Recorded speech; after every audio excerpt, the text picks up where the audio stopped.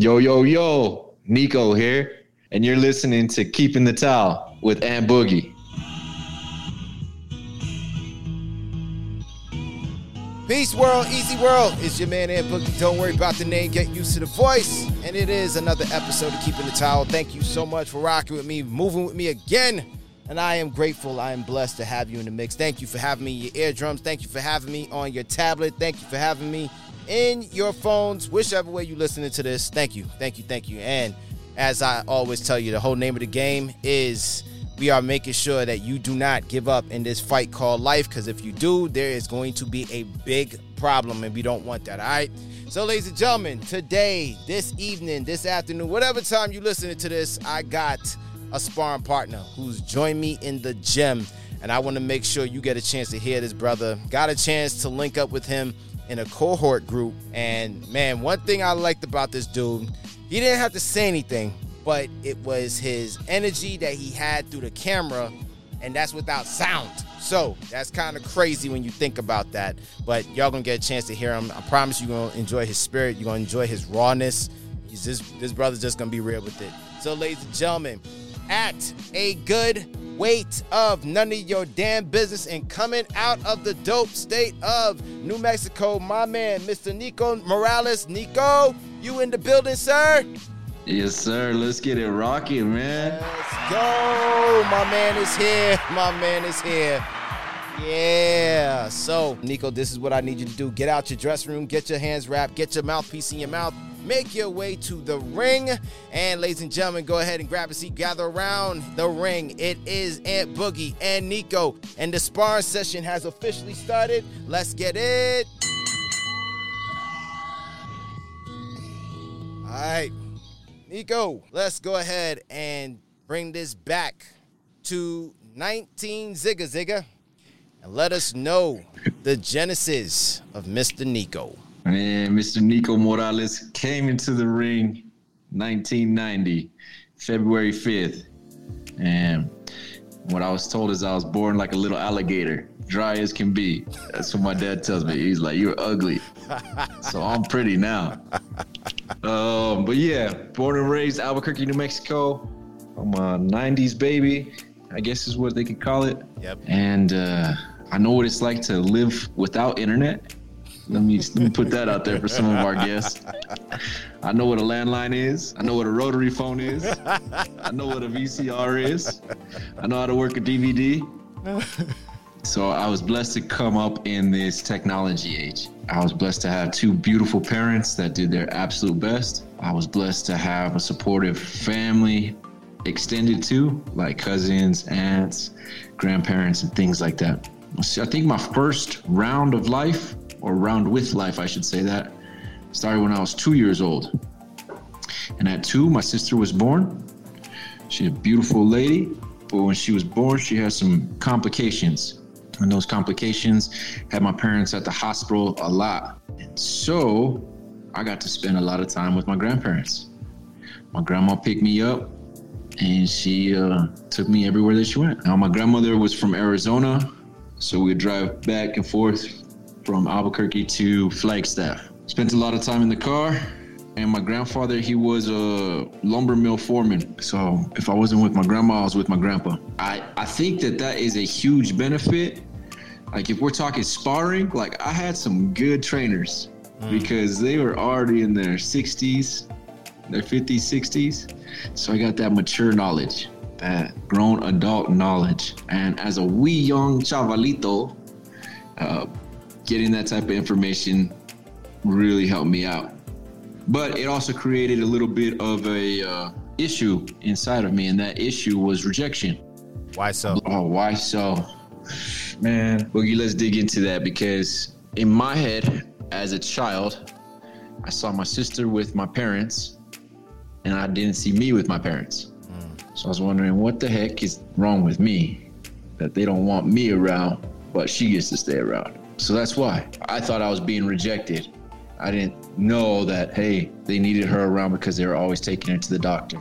They had to stay up all night with her. They had to take care of her in ways that would not allow them to take care of me. So that's how idea of I'm being rejected started to formulate in my head. And did you know this back then, or was it revealed to you when you were older? This is why they had to give your sister a little more attention. It was revealed to me when I was older.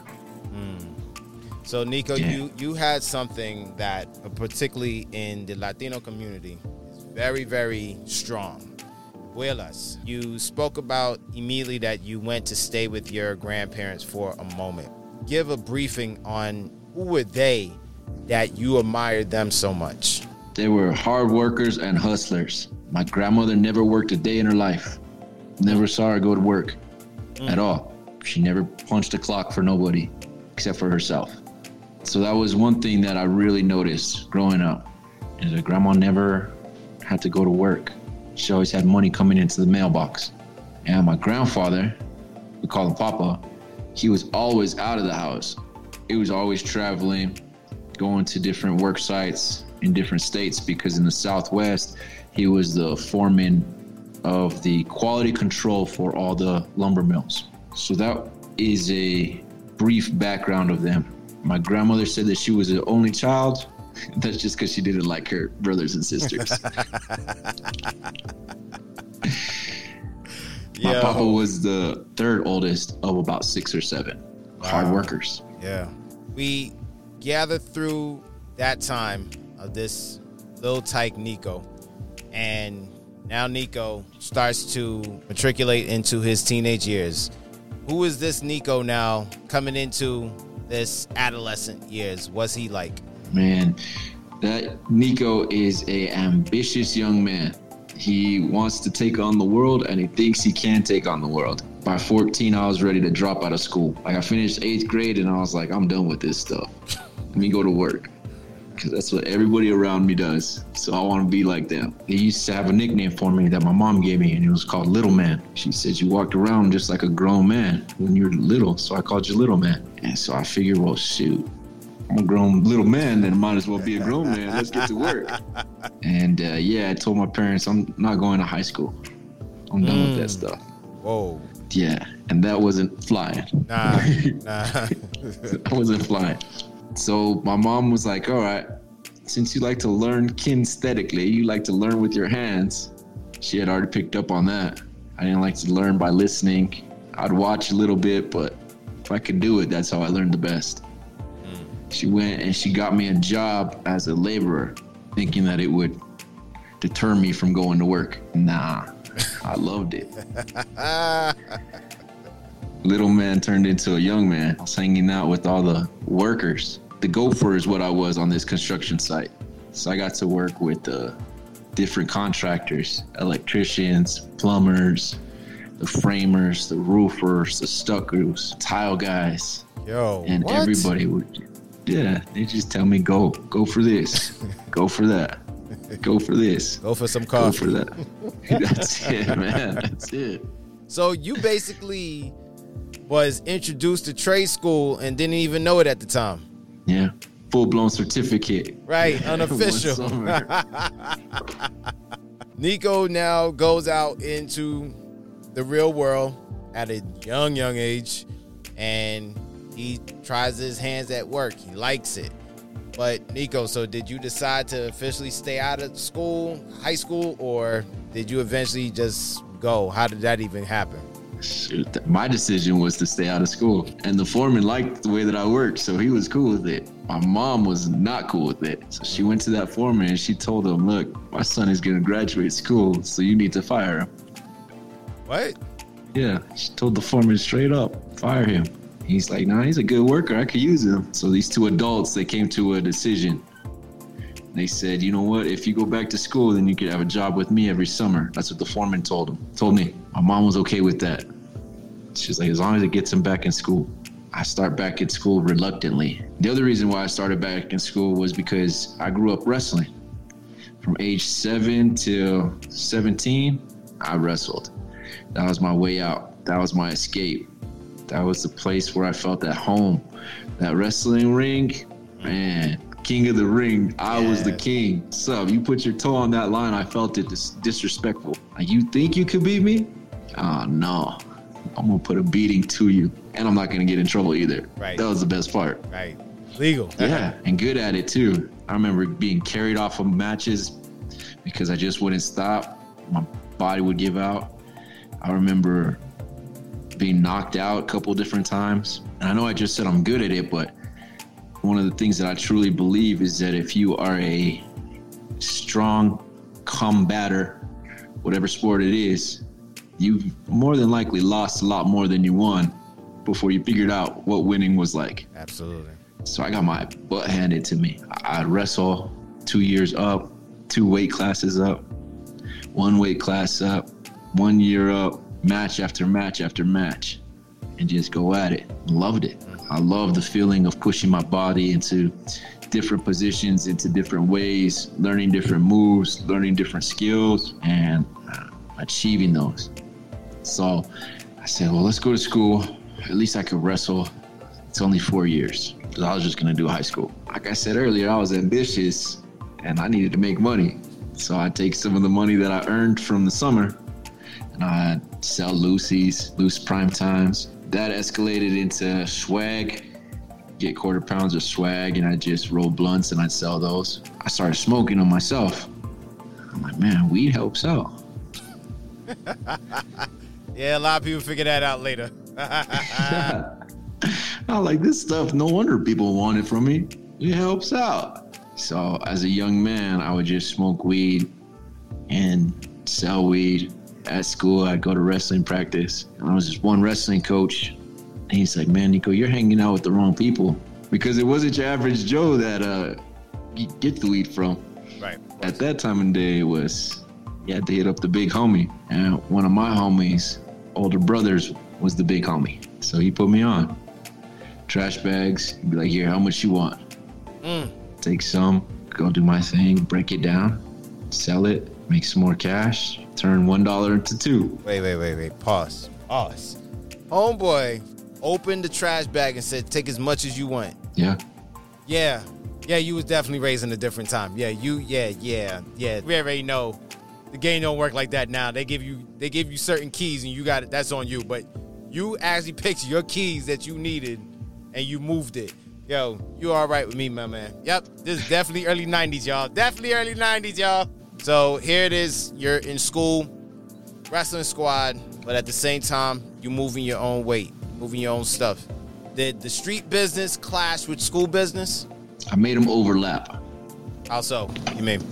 So I learned that if you're good at sports and you had decent grades, people would leave you alone. And if I was left alone, nobody was really wondering how I was making money, how I was doing my thing, just kind of keeping a low profile. Security guards didn't bother me because they already knew what was up, but I was such a good wrestler that they didn't want to jeopardize that. That was one of the ways that I kind of made it overlap. Nobody got a taste, but I just made sure that when I got on the mat, I did what I was supposed to do. You said that you were able to make them overlap. And as time goes by, where's Nico now as he's rolling into his junior, senior year? Where's Nico now at this space? Because I'm sure the money was looking even way better than you pinning somebody to the mat. Yeah, it was. But the feeling wasn't as good. So there was something about beating someone, like, and watching their eyes dilate, smiling at their girlfriend because they're looking over at them. You know what I'm saying? Like, there was a feeling that just came with like, oh, all right, we blow her a kiss while I pin you real fast. Oh. That was a feeling I can't really get from doing an exchange, doing a transaction. Side question. You said that you was blowing kisses to your opponent's girl and everything. Nico, did you take any of your opponent's girls from them? You can't take something that isn't yours, right? So maybe I hang out with them for a little bit. K-Top, there we go. Okay, yeah, so you had your own personal cheerleader for the weekend. I'm with you. Wednesday, Thursday, Friday, Saturday, picked up a new one. Sunday, Monday, kick it. Tuesday, get everything prepped. Do it again. Wednesday, Thursday, Friday. Do it again.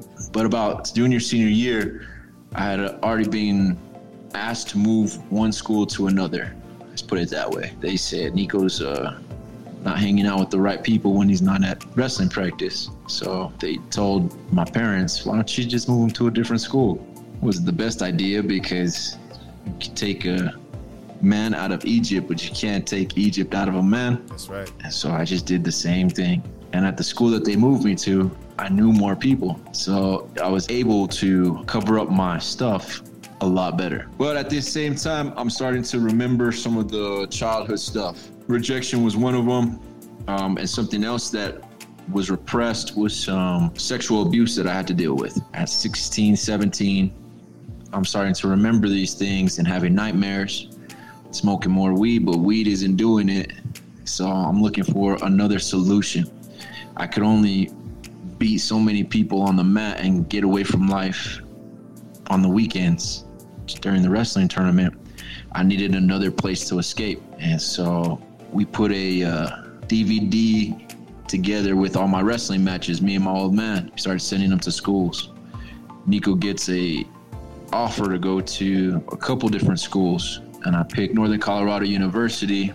And when I picked Northern Colorado University, we get it squared away. So I got a full ride wrestling scholarship as a junior.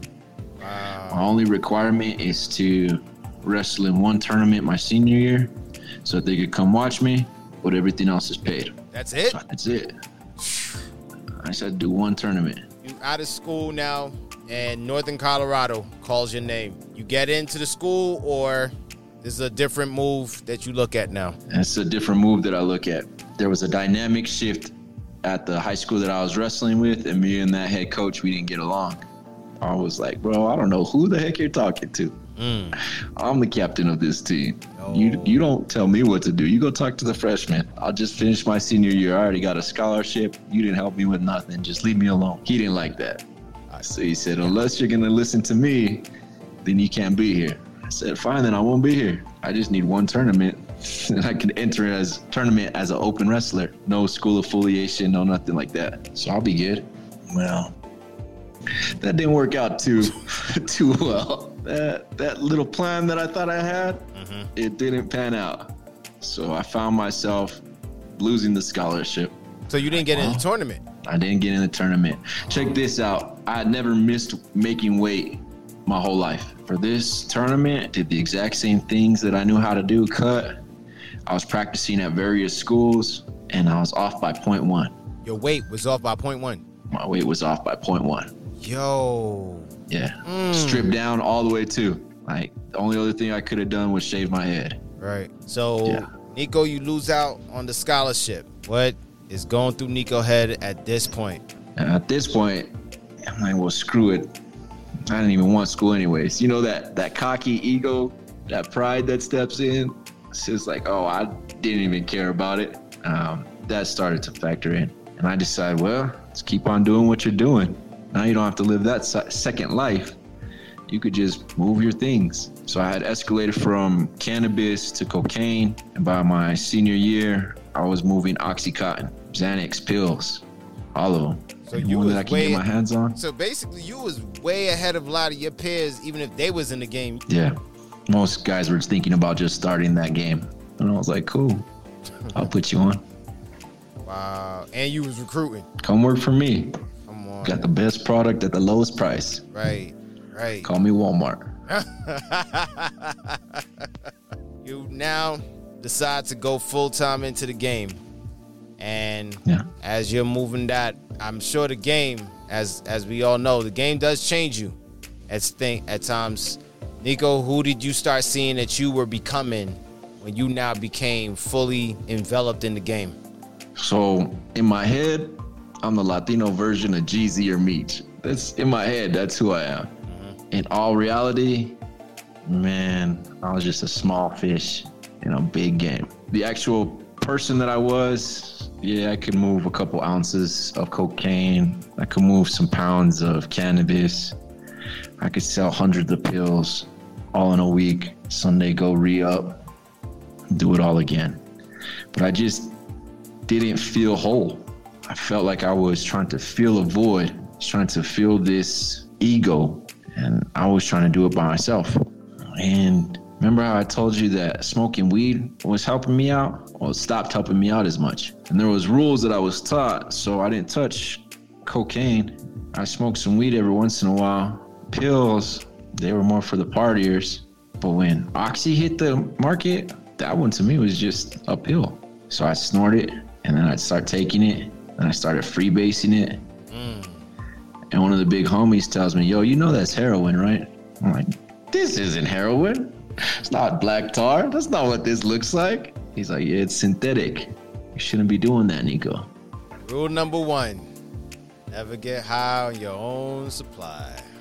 That's right, man. And the dealers had changed. So you had to go see the big homie for the cannabis and the cocaine, but to get the oxys, I didn't have to go see the big homie. I just had to find one of my friend's moms, one of my friend's aunts. I had to go find one of my friend's family members who were being prescribed it, and then just offer either to buy it or trade them. Because some of them like cocaine, some of them like cannabis. So the dealer changed. And I remember this one day, bro, found this lady, and she likes smoking rock. And so I come up with a deal with her. She gets 120 Oxy 80s every month prescribed to her. Yo. I'm like, cool. Oxy 80s go for $60 to $80, depending on who I was selling it to. I did the math, and I was like, man, I can get them for like $20 a pop from her if I trade her some of my cocaine for her Oxys.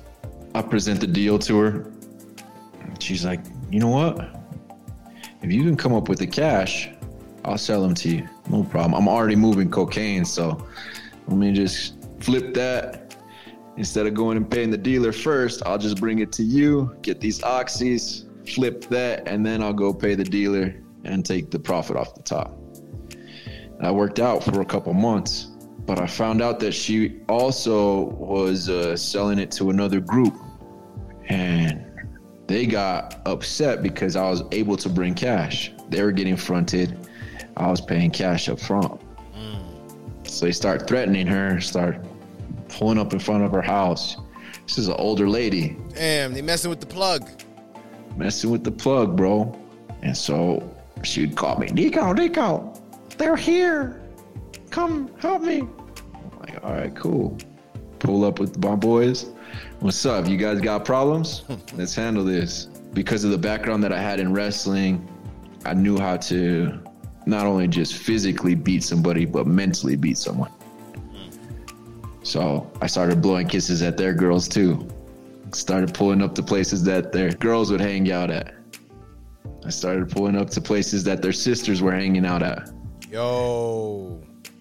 You guys want to play? Let's play. You guys can go mess with the old lady. I'll just come mess with your ladies. Got myself in some more trouble and more problems to handle.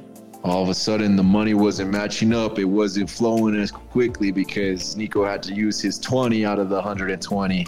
And then he'd sell the 100, but I was using my 20 before I'd go sell my 100.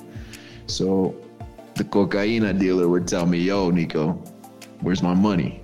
I'll be there in a week. You know, I started acting like a dope fiend.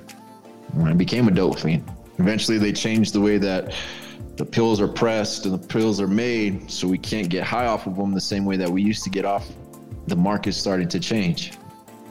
One of my people tell me, Nico, you're hurting. I could tell that you're going through a withdrawal. I'm like, yeah, but there's no oxys. He's like, well, smoke some of this.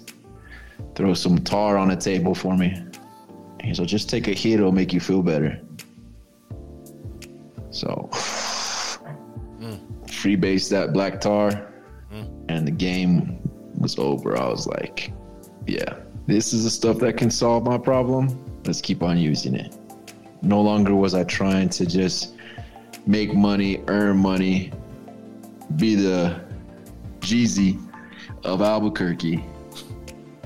I was trying to be the guy who got by off easy things. I wasn't trying to do any of the hard work anymore. So early 20s, this badass wrestler that used to blow kisses is now a dope fiend injecting out of a 33 gauge needle, 60 cc's, just to stay well. Woo, 60. Yeah. Jesus. So Nico, you now see that you're in a problem now. Your plug is getting messed with.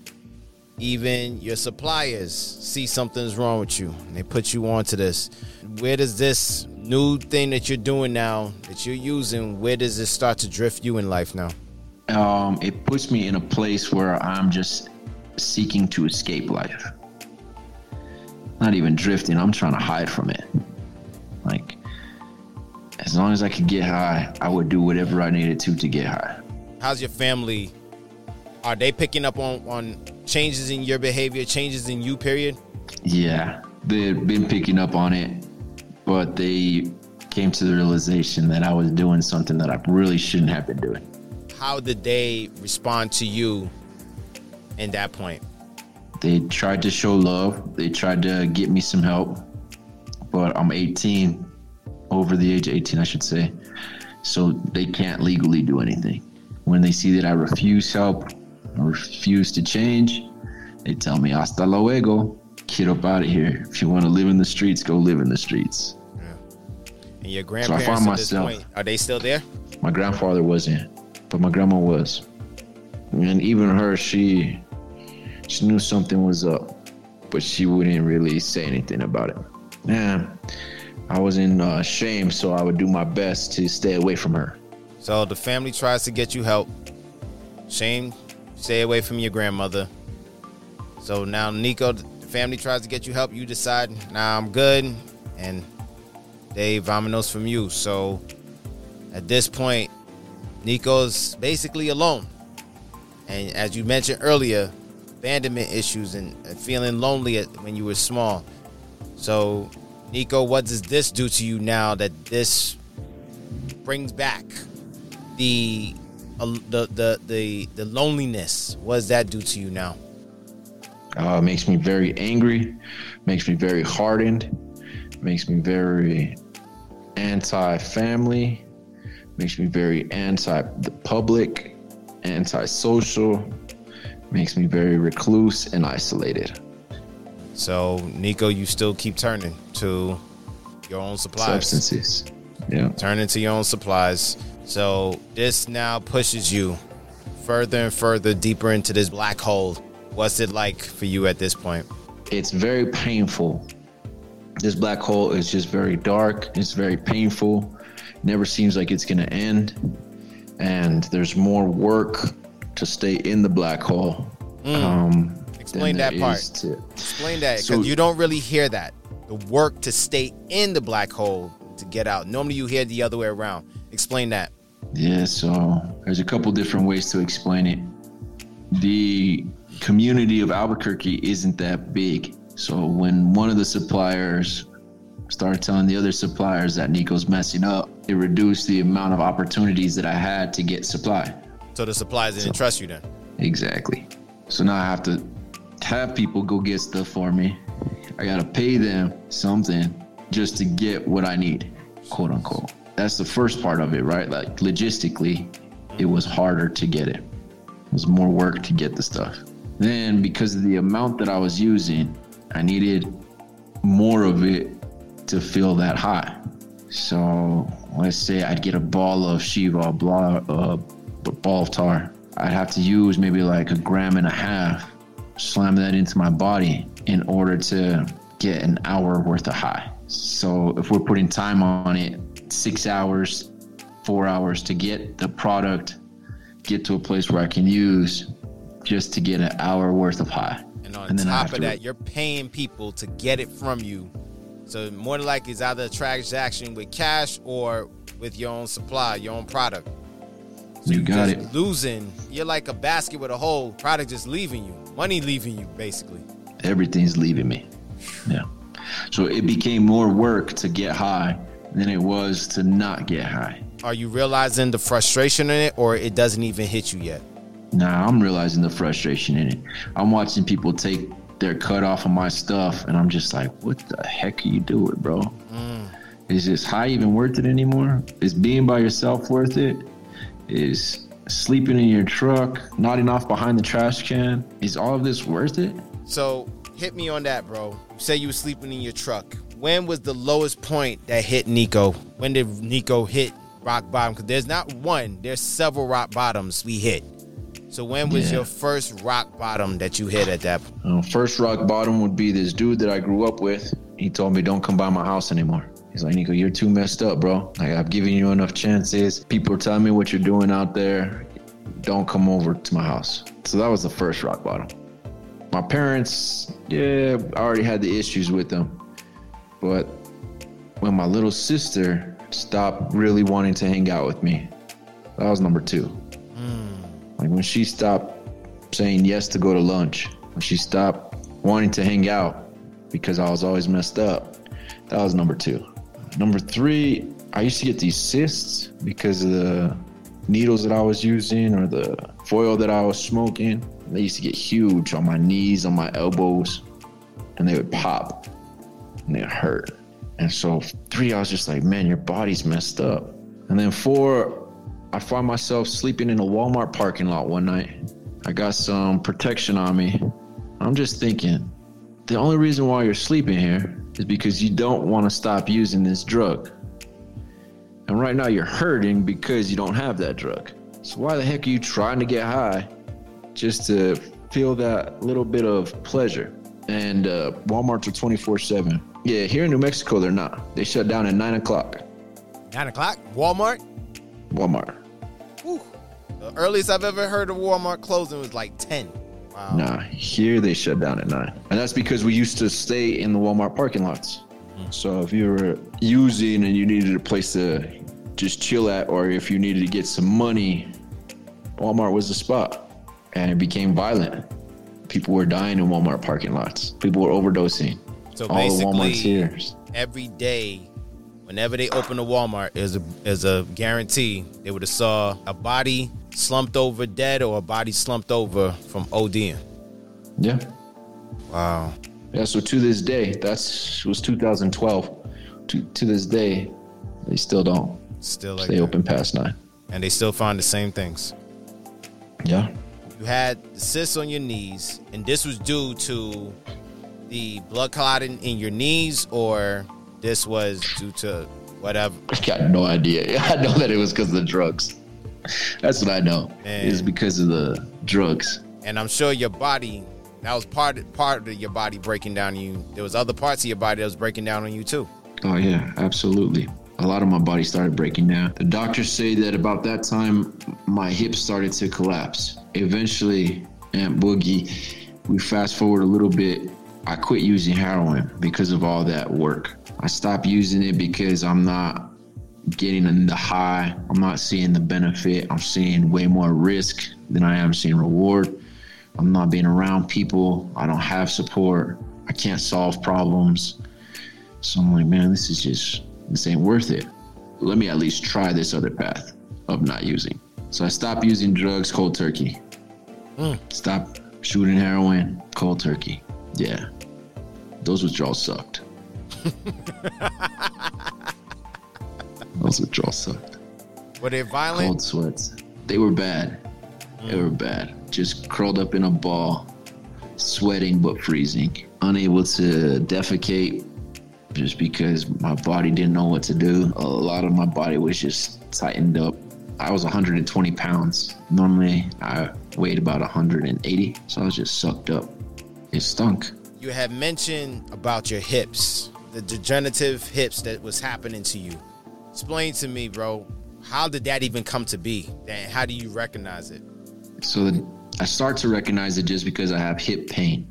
I start to hear like bones rubbing against each other. And whenever I get the chance to, I'd lay on my back and I'd have my knees like above my hip bones. Because for whatever reason, that felt good. So that's how I start to notice that there's something wrong. But since I stopped using heroin, I started drinking. And that was a way to take away the pain. So 22, I stopped using. I was June 13th, 2022. It's the last day that I shot him. And I started to, here was my thought process. Let me wean myself off So I stopped using, but I kept on smoking cannabis. I didn't like alcohol growing up, but I figure it'll relieve some of the pain, so I'll drink just a little bit. And so I weaned myself off of heroin with other substances. The doctors, they call it replacement therapy. Usually they do it with something else. I just wasn't going to doctors, so I did it on my own. Without dealing with my underlying issues, I started to depend on those way more than I should have. About as much as I used to depend on heroin. That's what I started to depend on. So for the next few years, I'm quote unquote doing good because I'm not using heroin, but every night I'm smoking a blunt and having a beer. The beer stops taking away the pain and stuff, so have a couple beers. And then I find liquor because it's easier to ingest and it takes away the pain. So I stopped smoking cannabis and I just drink liquor. Nobody has a problem with that.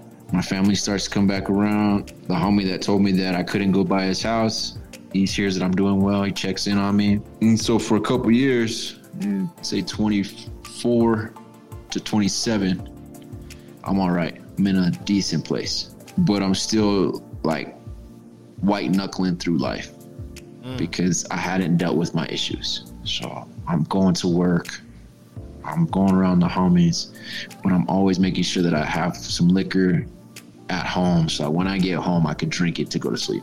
Closet alcoholic is another way that they'd call it. If I'm seeing a girl, cool, I'd make sure I had enough to drink before I went out, and there was something when I got home so that I could go to sleep. Like, my life became completely revolving around alcohol. It eventually gets to the point where I think I'm hiding it, but I'm not. And my family, again, is like, Nico, you're a drunk. You show up drunk everywhere. You drink all the time. We can smell it on you. Instead of weighing 120 pounds, you weigh 260 pounds. You're bloated. Whoa. Yeah. So you fluctuate hard in weight from 180 to 120, then up to 260? Yeah. Wow. Yeah. And again, they're like, you're grown. If you want to do that, you can do it, just not here. So I find myself again being rejected, being abandoned because of my own choices. So we're about 27 years old. At this time, my grandmother has already passed. Some other significant life events have happened. And I'm just like, well, shoot, if this is life, I'm for sure just going to drink my way through it. And most of the people around me were like, well, you don't got much life left if you keep on doing that. It's like, screw it. I made it past 25, which is something I didn't think I was going to do. So this is all bonuses now. And at 27, I found myself being told I can't stay with my parents anymore. My sister doesn't want anything to do with me again, and the homies no longer want to be around me. Same situation, just a different substance. My mom, she cares for me, and she tells me, you know what, your grandma, she has a house, no one lives in it, it's abandoned, but you can go stay there as long as it doesn't turn into your coffin.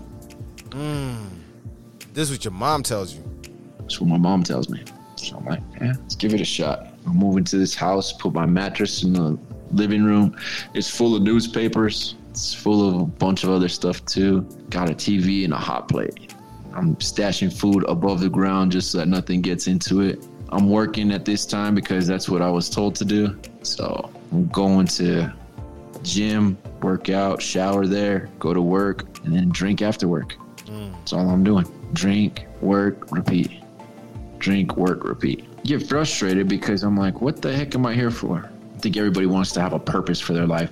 Me, I couldn't figure out what mine was. I talked to this God that everybody says that I should be talking to. I'm like, let's see if you're real. Oh, and he's real. He's very real. He says, you're finally figuring it out. You need me the whole time. And you can't do what you need to do in your brain. Only I can do it because I'm the one who made you. I'm the one who kept you safe when you were out there running the streets. I'm the only one that kept you safe when you were drinking and driving. I'm the only one that kept you safe when these dudes wanted to come rob you. I'm the only one that protected you. Will you at least listen to me now? If you're real, and it seems like you are, let's do it. And so, you know, a lot of people say they gave their life to God. I don't believe that I gave my life to God. I believe that God gave me life. Because when I met him, that's when I was filled with this peace, with this joy.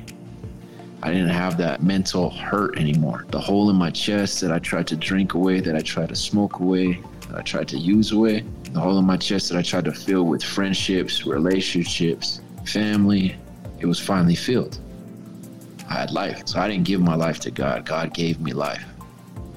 And since he gave me life, I live it for him. So at 27 years old, I go and get baptized. I start reading the word every day. I start praying, start fasting, start being in community. And I start these things called kingdom rules. I'm like, well, if you're real and you're the ruler of all the rules that I followed, they didn't work out. Show me what your rules are. So he began to show me. You act justly. You live quietly. You mind your business. You work hard with your hands. So when people see your transformation, you don't take credit for it. I get credit for it. It teaches me how to love mercy, because there's some dudes that still owed me money and I didn't go collect it. Teaches me to walk humbly, because even though I can't handle my business, I'm a damn good wrestler. I knew how to fight. Didn't mean that I needed to do it. Taught me that when people disrespect me, I should smile, give them a hug if I can, not combat conflict with another conflict. He taught me how to retrain my mind, transform it, and live in a way that honors him. He taught me that he sent his son Jesus to die for all my sins. And if Jesus could take a beating, because I read some of the beatings that he took, then I should be able to take whatever licking I have on this planet. And I read about Paul. I read about some of the other apostles. Like, these men, they're serving others. So that's what the kingdom rules are. You serve others. You act justly. You live quietly. You don't get up in people's business. And anytime you feel like you're wronged, you remember that I was wronged first by you. I was like, shoot. These are some deep rules. It's like, well, follow them. If you want to follow me, follow those rules. And as I began to follow those rules, my life opened up. Opportunities opened up to go back to school for free. So I got a bachelor's degree for free. Opportunities to see men who actually live like godly lives. These are men now that I've been exposed to who have a relationship with him, who are balling. They make these drug dealers that I used to look like poor. These are men that have one woman. They honor her. He's like, see, it can be done. So will you go after that with the same type of zeal that you were going after, trying to be like Meech? Like, yeah, I can do that. And each day when I get up and I pursue that, my life is turned around. I got a best-selling book now, teaching people how to get clean. I get to go and speak in front of schools, get to speak in front of... Check this out, I'm Boogie, one of the commissioners from the city that I live in.